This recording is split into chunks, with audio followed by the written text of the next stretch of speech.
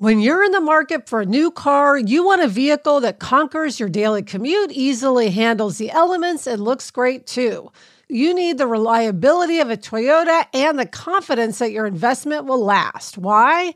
Because after all the carpools, shopping trips, and weekends out, you want a car that still has plenty of miles left in it and holds its value for a great trade-in deal. That's where Toyota leads the pack as the #1 resale value brand for 2024, according to Kelley Blue Book's KBB.com. So check out the all-new, fully redesigned 2025 Camry or test drive a stylish and affordable Corolla sedan or hatchback. And remember, when you choose Toyota, you're not just buying a car for today, you're investing in trade-in value for tomorrow. Visit buyatoyota.com, the official website for deals, for more.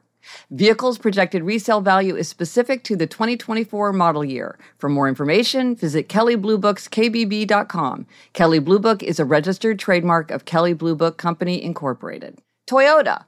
Let's go places.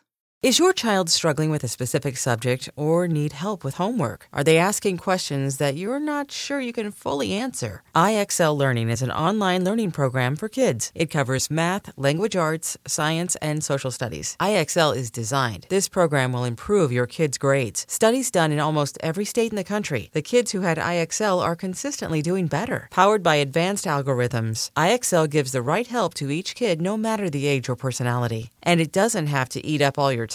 One subscription gets you everything for all the kids in your home, pre-K to 12th grade. So don't miss out. 1 in 4 students in the U.S. are learning with IXL. IXL is used in 95 of the top 100 school districts in the U.S. Make an impact on your child's learning. Get IXL now. And listeners can get an exclusive 20% off IXL membership when they sign up today at IXL.com/audio. Visit IXL.com/audio to get the most effective learning program out there at the best price. I'm Gretchen Rubin, and this is A Little Happier.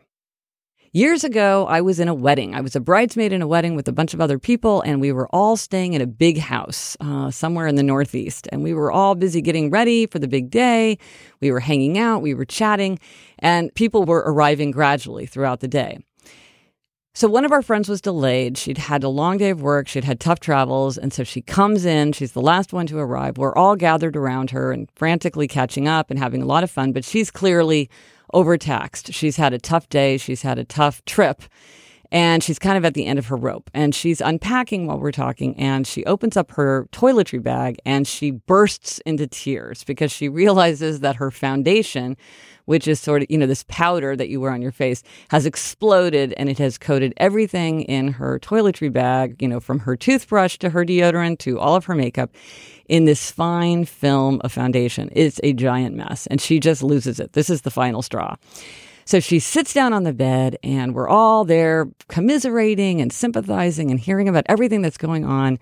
And after some time, I look around and I realize that one of my friends has vanished. She's not there anymore. And so I kind of get up to look around and see where she is. And it turns out that the entire conversation, she has been standing in the bathroom and systematically scrubbing off every single item in that toiletry bag. Everything was lying on the counter on a washcloth, neat and clean and dried. And she was now scrubbing out the toiletry bag itself. And it looked pristine. So she was done. And when I saw her doing that, I realized it hadn't even occurred to me to do anything about that toiletry bag. And it hit me. Sometimes it's better to help than to sympathize. I'm Gretchen Rubin, and I hope this makes your week a little happier.